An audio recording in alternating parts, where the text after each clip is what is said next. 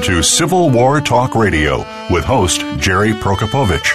Our program covers all aspects of Civil War history, from the battlefields to the home fronts, and features guest experts, plus insight from your host as they discuss the most critical period in American history. Now, here is your host, Jerry Prokopowicz. This is Jerry Prokopowicz with Civil War Talk Radio. In his second inaugural address, Abraham Lincoln said about slavery, all knew that this interest was somehow the cause of the war. For historians, somehow is the key word.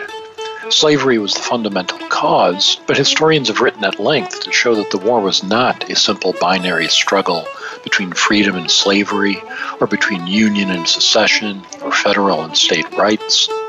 To complicate matters further, Christopher Phillips challenges the idea that the war was a matter of North and South. The West was a region in its own right, where all these factors intermixed in ways that still affect us today. Join us to find out how, as we talk with the author of The Rivers Ran Backward, The Civil War and the Remaking of the American Middle Border, tonight on Civil War Talk Radio.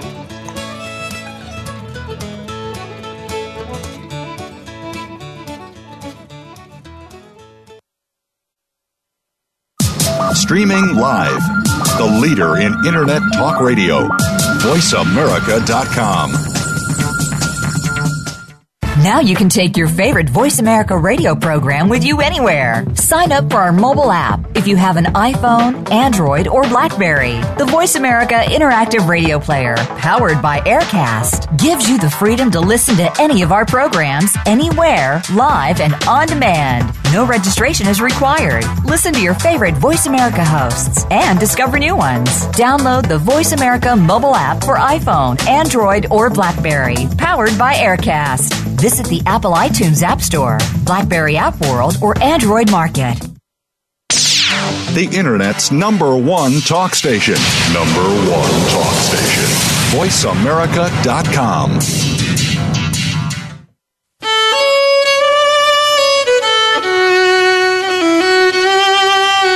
You are listening to Civil War Talk Radio. If you have a question or comment about our program, please send an email to prokopowiczg@ecu.edu. That's PROKOPOWICZG@ecu.edu. Now, back to Civil War Talk Radio.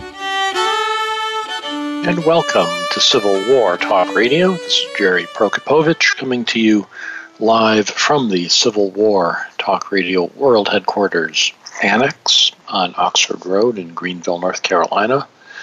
Not coming to you tonight from the campus of East Carolina University, as we often do, and not speaking for East Carolina or any other institution, nor will my guest speak for anyone but himself, as we always do here on Civil War Talk Radio, where it's almost the last Wednesday of February 2000? Yes, it is. Last Wednesday of February 2017, the year of 1,000 likes on Facebook, where the page Impediments of War, which tells you all about what's happening on Civil War Talk Radio, is on a drive to have 1,000 people like the page. That is a very small number in Internet parlance, but we want to get there anyway. We're up over 800 now. So tell your friends, visit Impediments of War on Facebook and like the page.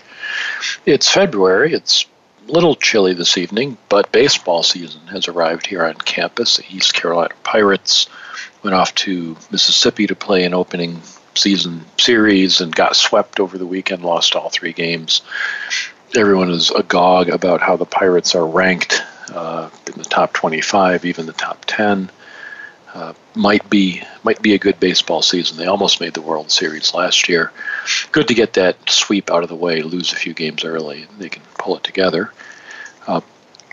Last week I forgot to extend our usual greeting to our friends across the Civil War Talk Radio network. Network consists of one station, SBB Radio in Claxton, Tennessee, low power FM.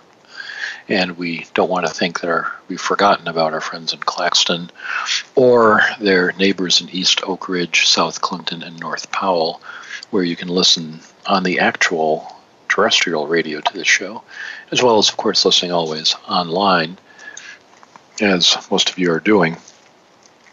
So it's spring semester of 2017. Got an email today from my younger daughter who's off on a semester abroad in London, but she and her friends this week are traveling through Europe. Found out she was in Vienna. Asked if she got a chance to go to the history museum, military history museum there, see the Archduke Ferdinand's car, one of the most evocative artifacts anywhere in the world, in my view. And she hasn't seen it yet, but she's seen a lot of other things, always having an interesting time there. Here in eastern North Carolina, I got to see some artifacts last Friday in company with the ROTC cadets of the university, who go on a staff ride each year to Bentonville or New Bern, or this year it was Fort Macon, a third system coastal fortress on the coast of eastern North Carolina, near not that close to New Bern, closer to Morehead City. And we had a very enlightening time there, spent last Friday morning touring the fort. Each cadet had been assigned a person or topic to prepare and brief the others on, so we walked around and learned about what we were seeing from the students themselves.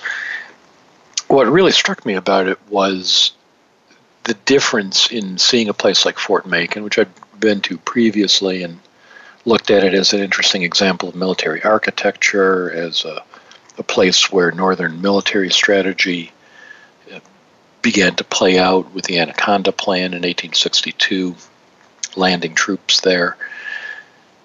But seeing it and having getting briefings on topics like the commanding officer or the artillery doctrine used, or the role of the principles of war, having the briefings come from young people who are actually serving and will be serving in the United States military is very sobering, because these young people are the age of the young volunteers of the Civil War, and for them, they're studying this not as you and I are, as something that's interesting and we learn from it and learn more about the human condition by studying the past.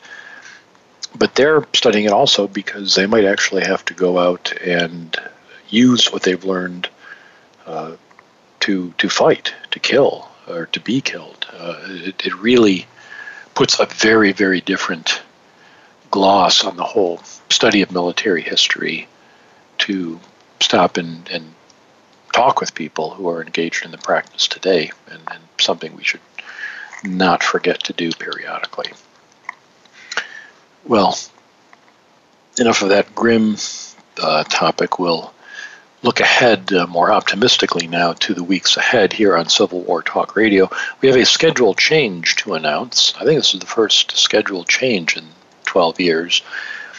Our guest next week was going to be Andrew Bledsoe, but we are moving him to March 15th, and next week our guest will be Professor Carol Reardon, author of many books, most recently With a Sword in One Hand and Jomini in the Other, The Problem of Military Thought in the Civil War North.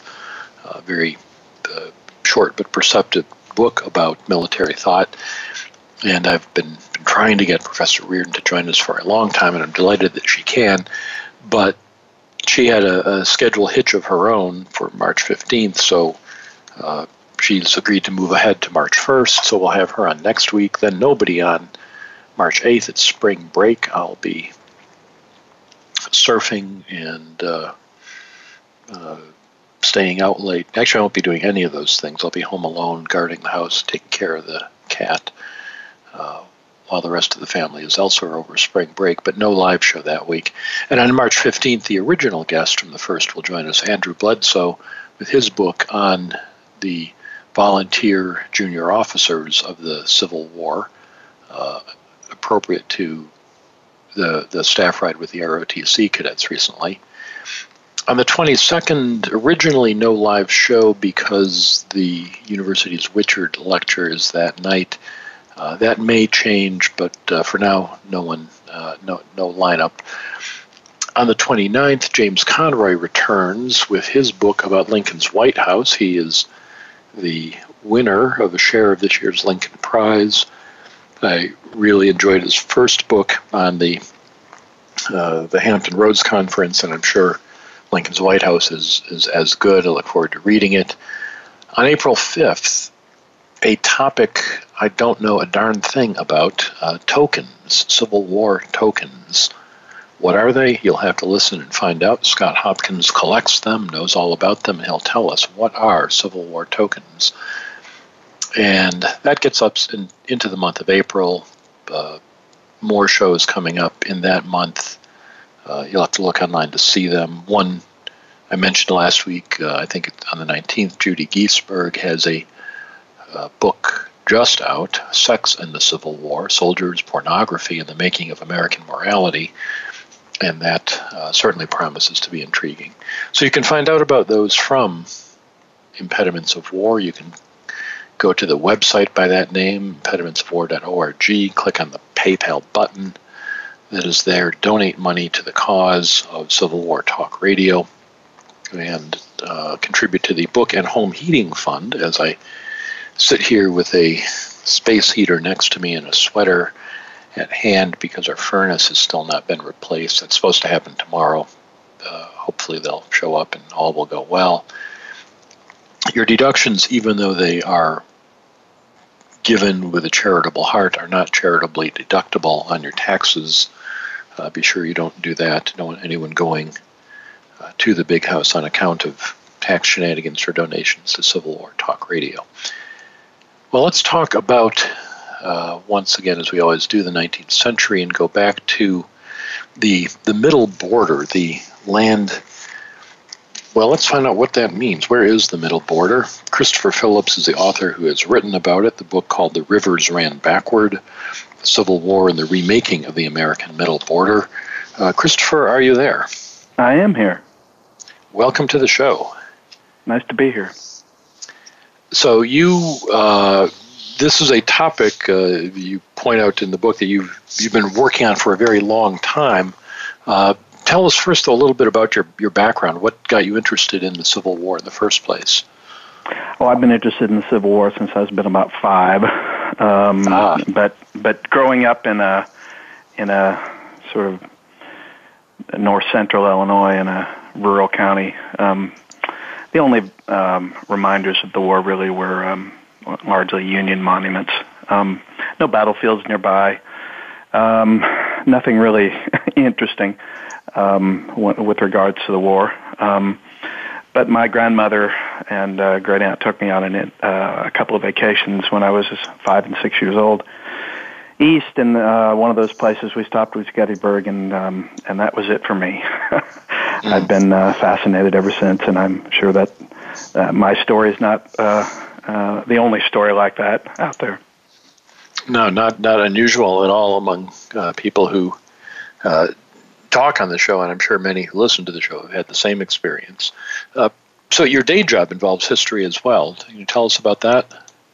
I'm professor of history at the University of Cincinnati, and for the past couple of years I've been the department head of the history department. And yeah, my day job is teaching the 19th century to undergraduate and graduate students, and directing graduate students, PhD students' projects to completion, and hopefully to publication. That's kind of what we all aspire to do, and I've been lucky enough to be able to do it. Well, that is always good when that happens. I was department chair here at ECU until a year ago. I spent 8 years doing that, so I send my deepest empathy. Not sympathy. It's not a bad thing to do, but it's. But I know how you feel.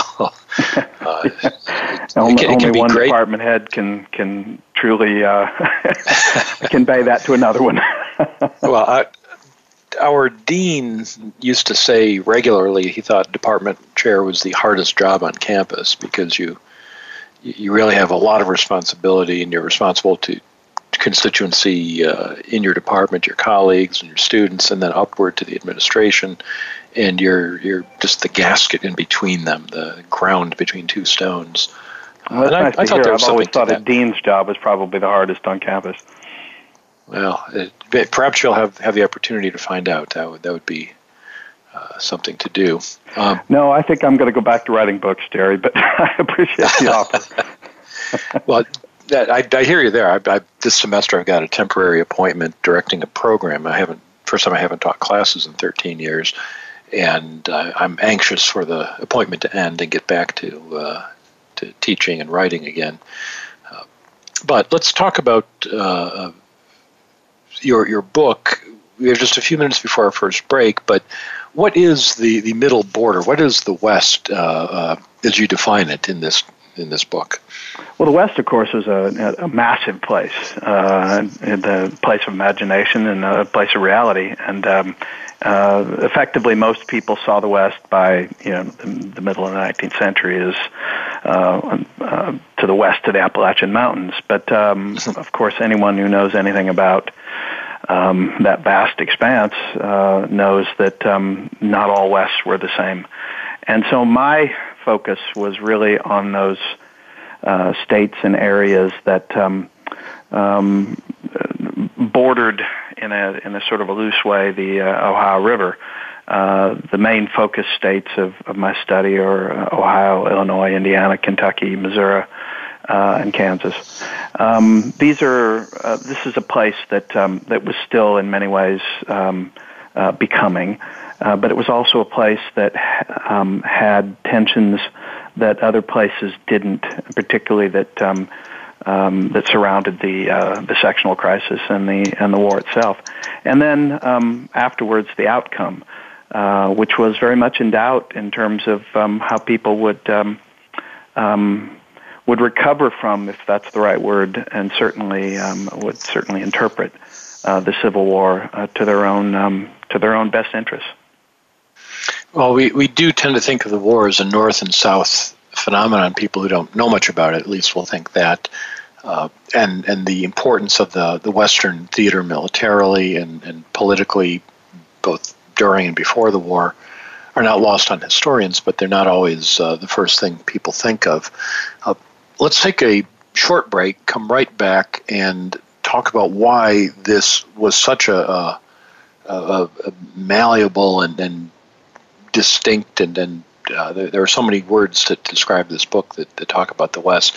We'll use as many of them as we can when we come right back. Our guest tonight, Christopher Phillips, is the author of The Rivers Ran Backward, The Civil War and the Remaking of the American Middle Border. I'm Jerry Prokopowicz. This is Civil War Talk Radio.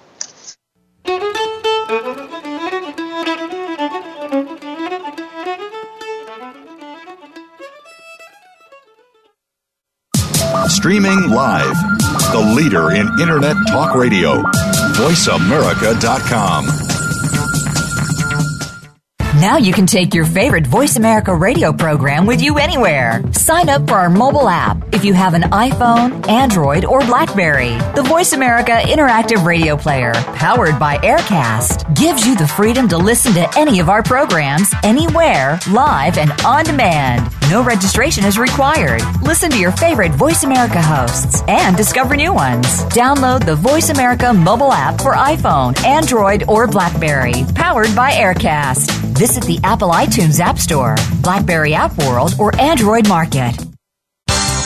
The latest business information is made simple with the Voice America Business Network. The professionals in the business world bring you live talk radio shows featuring an array of business topics, strategies for building wealth, sales and marketing, stock trading, investing, and business technology. Voice America Business hosts are professionals in their fields and bring to the airwaves weekly business discussions that offer up-to-date information, advice, and education. The Voice America Business Network. The bottom line in business talk. Stimulating talk. Gets those synapses in the brain firing really fast. All the time. The #1 Internet talk station where your opinion counts. VoiceAmerica.com.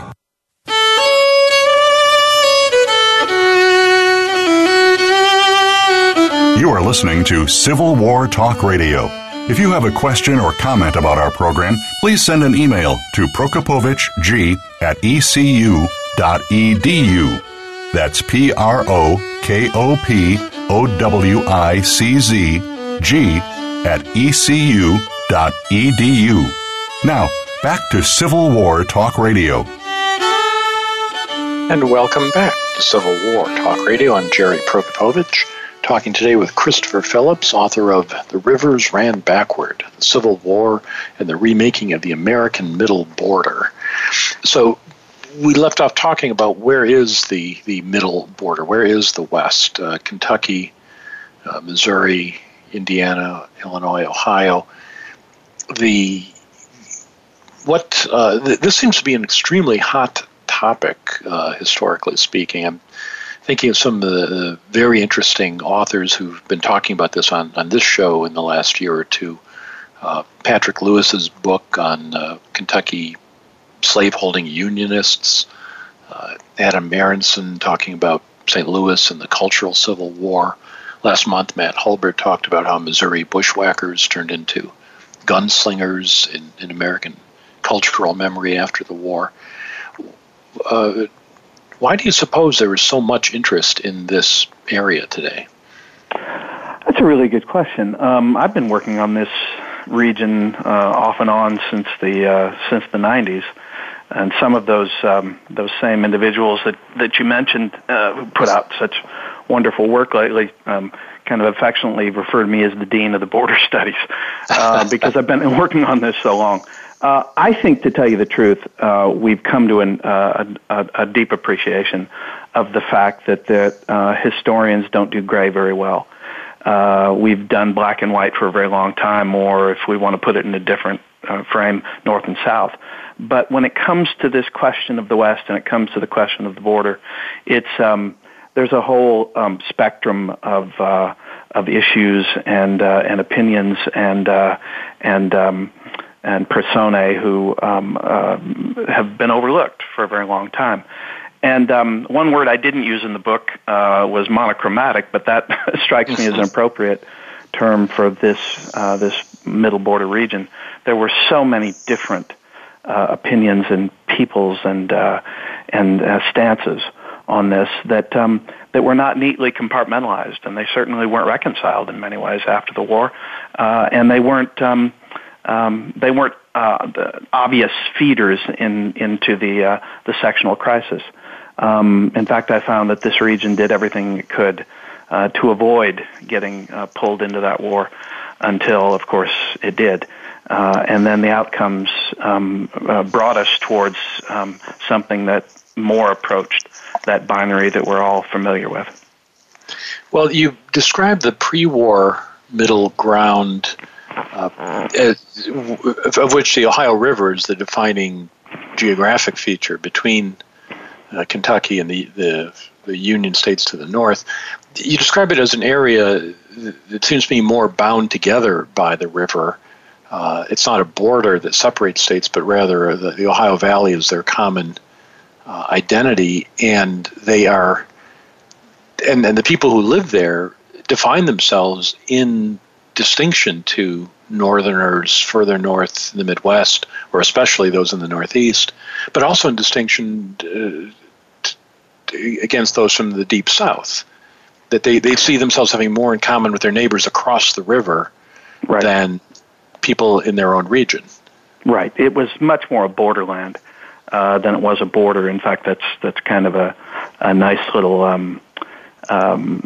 slogan for the overarching argument of the book is how does a borderland become a hard border that stretches all the way west along not just the Ohio but the Missouri River to some degree all the way to the Great Plains, and of course that's the subject of the book, and I refer to the general cohesion of the people of this region as a consensus about a number of things, including a consensus on the idea, at least until things began to change in the antebellum period, a consensus on the issue of slavery, that even though slavery didn't exist in some of these states, there were variants of it that did.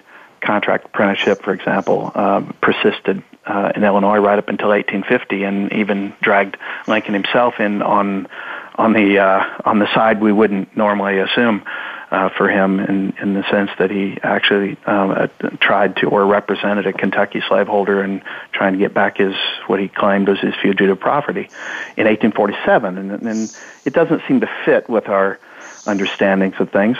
That consensus, on the other hand, believed that slavery was an acceptable institution, constitutional, social, economic, in the places where it existed for a very long while, until literally the 1850s, when we start to see some striations beginning to emerge among the white population. This is a place that for a very long time accepted the fact that slavery was part of the social fabric of the region and of the nation, and in a very conservative way, many did not believe that it should be changed.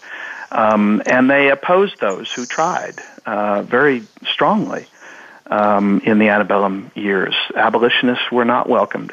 Yankees were not welcomed in many ways. They felt that they were excessively moralistic, and they felt that in many ways they were changing, or they were trying to upset a balance that had been part of the American experience almost since its beginning. And these Westerners, actually, some of them took the term conservative to mean those specifically that supported the existence of slavery and the perpetuation of slavery, even if they didn't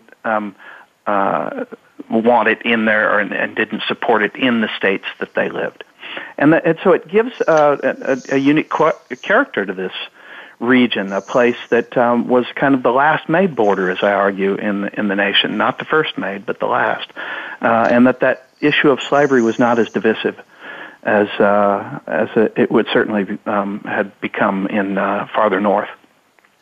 So when we talk about the border states, the states that border the Ohio River, Ohio, Indiana, Illinois to the north, the populations you're talking about who are sympathetic to the existence of slavery, even if it's not formally within their own state, who are by no means racial egalitarians. We're talking primarily about the people living in the lower geographic third of each state, and you point out many of them actually migrated there from points south, from Kentucky and Tennessee and other places before that. Right. I think that constitutes one contingency of this story. I think that actually that the lower third can be characterized, and was characterized at the time, as butternuts, people who have Southern heritage, with maybe the exception of the cities, which are much more melting pots than places like St. Louis and Cincinnati and Evansville, Louisville to some degree. These are very diverse places in many ways. But each state had its own, and what I find particularly intriguing when I was doing the work on the book, each state had its own subdivisions, and the upper third of each of those states above the river were the last settled, and they tended to be settled more uniformly, although certainly not universally, by people who had come from much farther north, from the region that would be, I guess, best described as the North. They came across by the 1840s and 50s and kind of changed the composition of those regions. But the most intriguing parts of those states were the middle third of each of them. And I found that particularly the third that Lincoln would have lived in by the 1830s in Illinois, but also the same way in Illinois or in Indiana and Ohio. This is the battleground. This is a place where there are all sorts of opinions and heritages and political affiliations and beliefs, and it's also the place where the Republican Party was born, but a party that was not born exclusively as a party devoted to ending slavery everywhere, but rather as a party in the West devoted to ending slavery spread. Conversely, south of the rivers, we can't universalize those places either. Missouri and Kentucky are very diverse places. Kentucky's got the mountains in the east, and then the bluegrass in the middle, and then in western Kentucky is kind of the floodplain, I guess you could say, where probably the support for slavery was strongest. Same way in Missouri. And you've got the Ozarks that emulate to some degree the mountains of eastern Kentucky, and both of those places tend to be supportive of slavery, but they aren't devoted to it. And there are very strong opinions, and there's a stronger sense of unionism when the war actually breaks out in those places.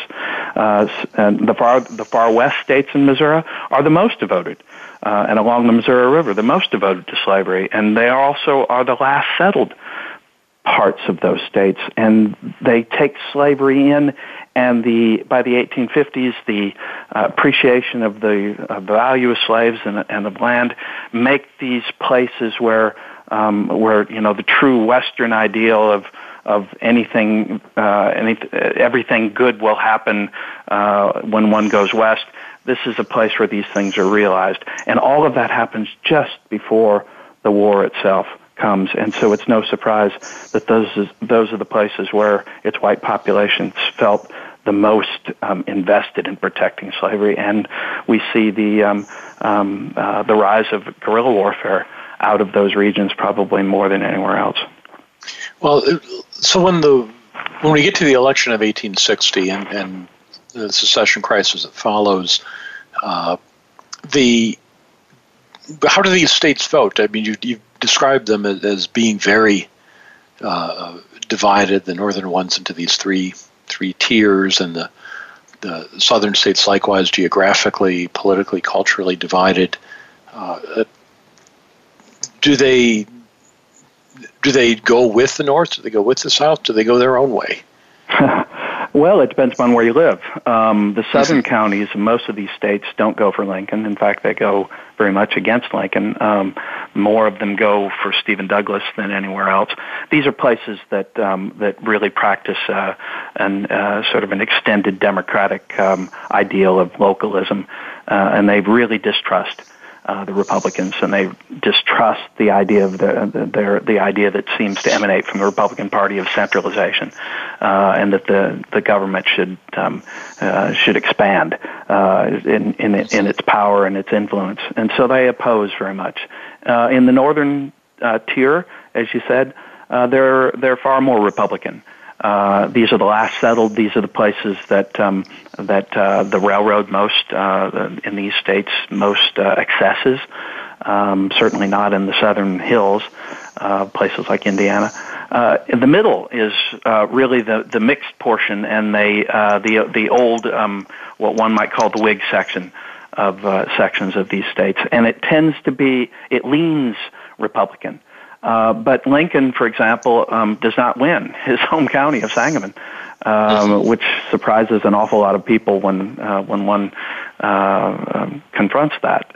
But Lincoln himself had, for a very long time, as a Whig, fought against a very strong Democratic Party that had deeper inroads into the central parts of these states. And so it really depended upon where you were. Where Lincoln didn't win was south of the rivers.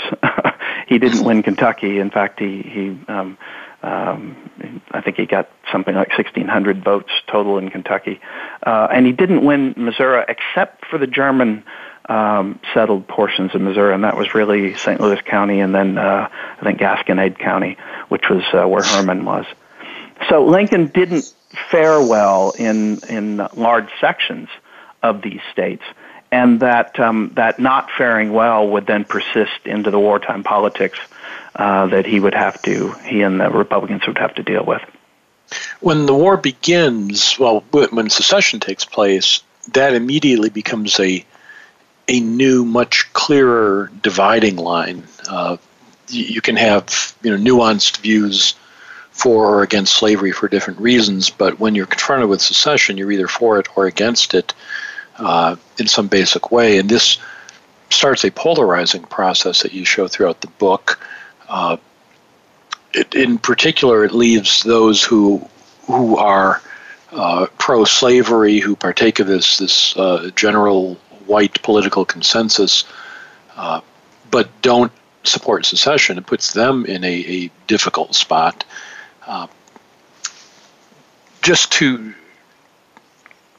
And then the war itself brings all kinds of new influences. Now these are no longer just political questions, but they become matters of violence. Whether you keep your property or even your life starts to depend on how you stand. Right. The war power exerts itself, and that changes the dynamics dramatically. Initially above the rivers, the strongest response to war, or to Fort Sumter, should I say, in favor of, in terms of voluntarism to the Federal Army, actually emerges in those southern counties. You have a very, very high percentage of these people who run the colors, and they believe in many ways that they are fighting against a secession that threatens to undermine, as many of them said, the greatest government that on the face of the earth. Slavery was not considered to be, by many of these people, not considered to be part of the war power at that moment, much less part of the war issues. This causes many of them to go into federal service with sort of clear eyes. They are going to restore the Union. South of the rivers, we have some of the same response, but not nearly as fervent. We don't have nearly the dramatic numbers of volunteers. But what we will start to see in those states is that polarization, very clear polarization, that there are a number, that people have to make a choice as to whether they are going to support the government in terms of not only sending their children or volunteering themselves, but also in terms of supporting the war effort. And what you see is a murkier response there. You have ultimately many more soldiers who will fight, say, from Missouri for the federal government. And in Kentucky, you'll have at least the same number fighting for the federal government as will fight for the Confederacy, at least in terms of white enlistments. But you have far more neutralists who refuse to fight for either side. Exactly. That was just what I was thinking, that you point out the number who don't fight is larger in terms of percentage and even absolute numbers than many other states. We're going to take another short break. We'll come back in just a moment, talk more with Christopher Phillips, author of The Rivers Ran Backward, The Civil War and the Remaking of the American Middle Border. I'm Jerry Prokopowicz. This is Civil War Talk Radio.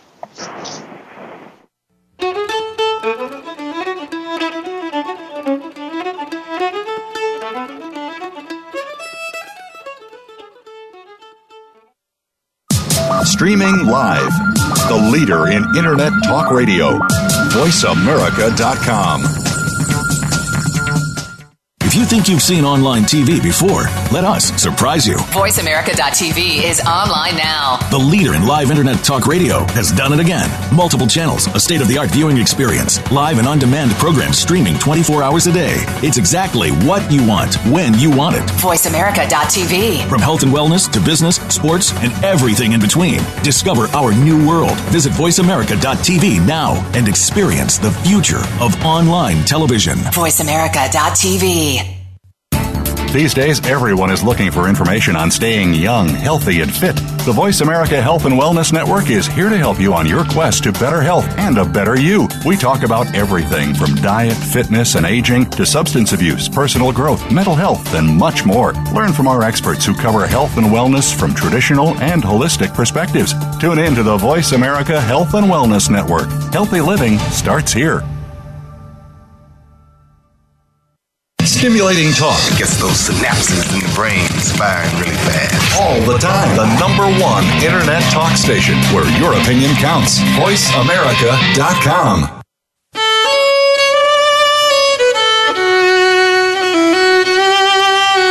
You are listening to Civil War Talk Radio. If you have a question or comment about our program, please send an email to prokopovic@ecu.edu. That's PROKOPOWICZ@ecu.edu. Now, back to Civil War Talk Radio. And welcome back to Civil War Talk Radio. This is Jerry Prokopowicz, talking today with Christopher Phillips, author of The Rivers Ran Backward, The Civil War and the Remaking of the American Middle Border. What I wanted to ask you about now is the verb remaking. In particular, in the typical Civil War military history, the reader follows along as the armies sweep across the countryside. Your book does not focus on the armies sweeping across the countryside as much as what the countryside is like after the armies are gone, after the Union has secured military control of Kentucky, for example. What is life like for the civilians behind the lines in an area that's still politically divided, but now there's no question who's in charge, but the civilians' attitudes are not necessarily changed. What goes on behind the lines? Well, first of all, there was an occupation that persisted throughout the war. It may not have been in every single community, but it was in an awful lot of them in those states. Many of those soldiers who had enlisted either in those states, federal soldiers, or from those above, would spend time in Kentucky and Missouri. On their way to the south, geographically, of course, it only makes sense. You've got those rivers that are arteries in the west that will lead the Federal Army to victory, or at least certainly will facilitate it. And within the communities themselves, then the overriding contest was over loyalty and disloyalty, and the federal government, or should I say, the federal troops, took an active hand in deciding that, or determining it, or defining it. Maybe that's the better way. And so communities then find themselves divided into what I call communities of allegiance, where you have neighbors and friends, families that take their stances one way or another, or trying to avoid taking a stance either in favor of the Confederates or the federal government, and they try to remain in the middle. And many of those federal troops, and certainly the federal commanders, right up to the president himself, Lincoln, believe that neutrality and neutralism is effectively disloyalty. And so in many ways, these people are caught in this one might call chaos of events around them, trying to maintain their own political stances and being increasingly pulled into these binary definitions, either as loyal or disloyal. And so that then affects how people coexist. It certainly affects how people live, because if you find yourself on the loyalty list, you have many of the same freedoms that you would have had before the war came. But if you find yourself on the disloyalty list or on the neutralist list, you find your liberties completely eroded. You find them squeezed. And that causes hard feelings, and it causes divisions, and it causes families to divide and communities to divide. And those changes, those divisions, will lead to political divisions and changes that will increasingly find more and more of the local white population pulled towards a form of disloyalty in which they no longer support the government's war effort, even if they do not entirely support the secessionists or the Confederates. They find themselves more than sympathetic to it. And I find this great transformation to be the most, particularly in the states of Kentucky and Missouri, to be one of the most provocative parts of this whole war experience that was untold for a very long time, or only told in anecdote. And you show how pervasive this is, this kind of conflict, even, you say, within families, within church congregations, at ceremonial events, anywhere. If politics comes up, people aren't able to even socialize with one another because if they're on different sides. Right. I had to dig really deep to get at this story because the only way you could really find it is to go into family letters and church records and school records and the way that people talked about their lives during the war. Oftentimes, as Walt Whitman said, didn't get in the books. But I found in the very first collection, the very first repository I went to, and I went to 30 of them, the very first box, the very first file, the very first letter, people were telling this story. They wanted to tell this story because they lived this, and then they continued to live it in a different way once the war was ended. And the irony, of course, is that many of them, were not embraced fully by either the victorious Union or the Unionist trope, the victorious trope at the end of the war, or the Confederate lost cause. They found themselves a people apart, and that caused them then to retell their own stories in unique ways. Now, as this process is going on throughout the war of polarization, of being forced to choose a side or appear to choose a side, it seems not an overstatement to say that you would argue emancipation is the single biggest factor in eroding what is left of the Western white consensus and developing two new identities of Northerner or Southerner. Is that fair to say? Yeah, emancipation was far more divisive than slavery had ever been. The end of slavery really fully divided. And it did it on both sides of the river. You've got deep and persistent divisions that occur on the north side between those that Republicans very quickly called copperheads, these dissenters, people who didn't agree with a number of things that the war brought, but that emancipation really crystallized for many of them, and many turned against the war. And would never come back to it on the north side. On the south sides of the rivers, emancipation completely changed the nature of lives, and in many ways, as so many scholars have pointed out, it made the war into one in which those who supported slavery found themselves unable to support any part of that war because they knew that if the war was to end slavery, then everything that they had believed about that war was wrong, or should I say their support, however long that support was for, had been wrong. This plays out then, as you said a moment ago, after the war. We tend to think of the post-war era.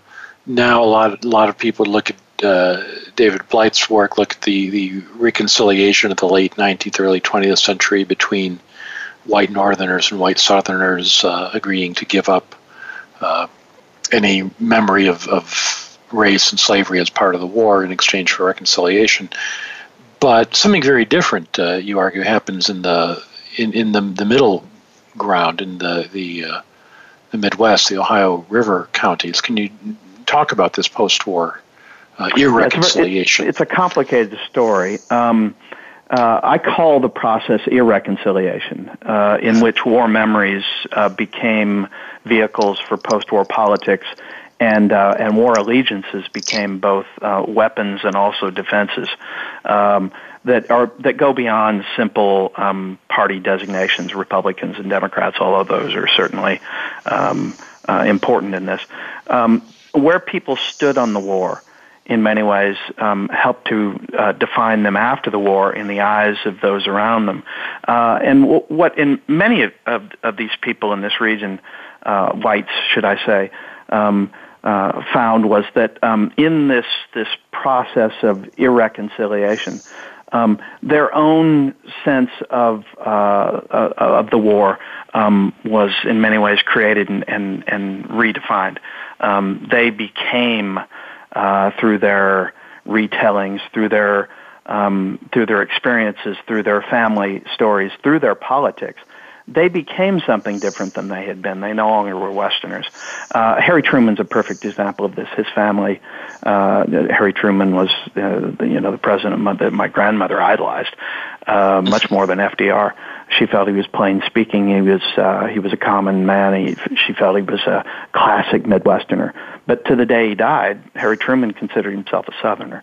You wouldn't know it by his accent. You wouldn't know it by many things about his appearance or anything else. But in his family telling of the Civil War, they had been preyed upon by Kansas Jayhawkers. They had buried their silver. They had supported the Confederacy or some variant of the Confederacy in western Missouri and Independence, Missouri. He always knew his family to be a Southern family in that way, including the ownership of slaves. But in many ways, those things get blurred. Except when we peel away the meta-narrative and we look down into the actual experiences of people, and they find themselves unable to coexist with one another in the same way they had before. Reconciliation, in many ways, I think is a broad concept, but irreconciliation probably best characterized how many of these people lived with and among one another for years to come. And what we find in particular is that irreconciliation divides this borderland into a hard border, one where people south of the river adopt a kind of a variant of the lost cause. In fact, I find that they kind of led the charge. That the first lost cause narratives and monuments and are actually born in these states that were sort of widowed by the Confederacy, that they didn't fully join, and that they were held in many ways by some Southerners in the Deep South with contempt for that, and they compensated for it by what I call what I use a phrase of a former graduate student, a rehearsal for redemption in these states. On the north side of the river, you've got something a little bit different that goes on. The idea of emancipation divides people so dramatically that they really can't accept the full terms of the victory. And we're not just talking about dissenters, we're also talking many of those supporters of the government that had, in the West, who had opposed emancipation but continued to support the government. We find this broader division that's emerging, whereas one, to be northern or to be considered northern in these states, one would have had to, one, have been a Republican, and two, have supported emancipation. But many in this region didn't. They might have done one, but they didn't do the other. And out of this, we start to see, in particularly in the rural areas, we see some of those traditional consensus, particularly in terms of race, status quo mandates beginning to be re-implemented. Sundown towns, lynchings, white cappings, as they called them. The idea that African Americans would not be allowed to live in certain places. The very first incident of what some historians call racial cleansing in the United States occurred in Washington County, Indiana, in 1864, specifically during the summer when Lincoln was running for re-election, in which the white population drove out or killed the entirety of its black population. You still see many of those places in places like Indiana, southern and central Indiana. Martinsburg is known as, the most racist town in America by some measure. But by the 1920s, we see the largest membership of the Ku Klux Klan in Indiana, particularly central and southern Indiana. It is really a remarkable story. I'm going to have to cut you off because, unfortunately, it's gone by so fast. We're actually out of time and need to turn over to the next show on the station here. So we have to leave it here with a fascinating look at what happened before, during, and after the war in the Midwest. The book is The Rivers Ran Backward, The Civil War and the Remaking of the American Middle Border. The author is Christopher Phillips. Thank you so much for being on the show tonight. I'm glad to be here. Thanks for the invitation. And listeners, as always, thank you for listening to Civil War Talk Radio.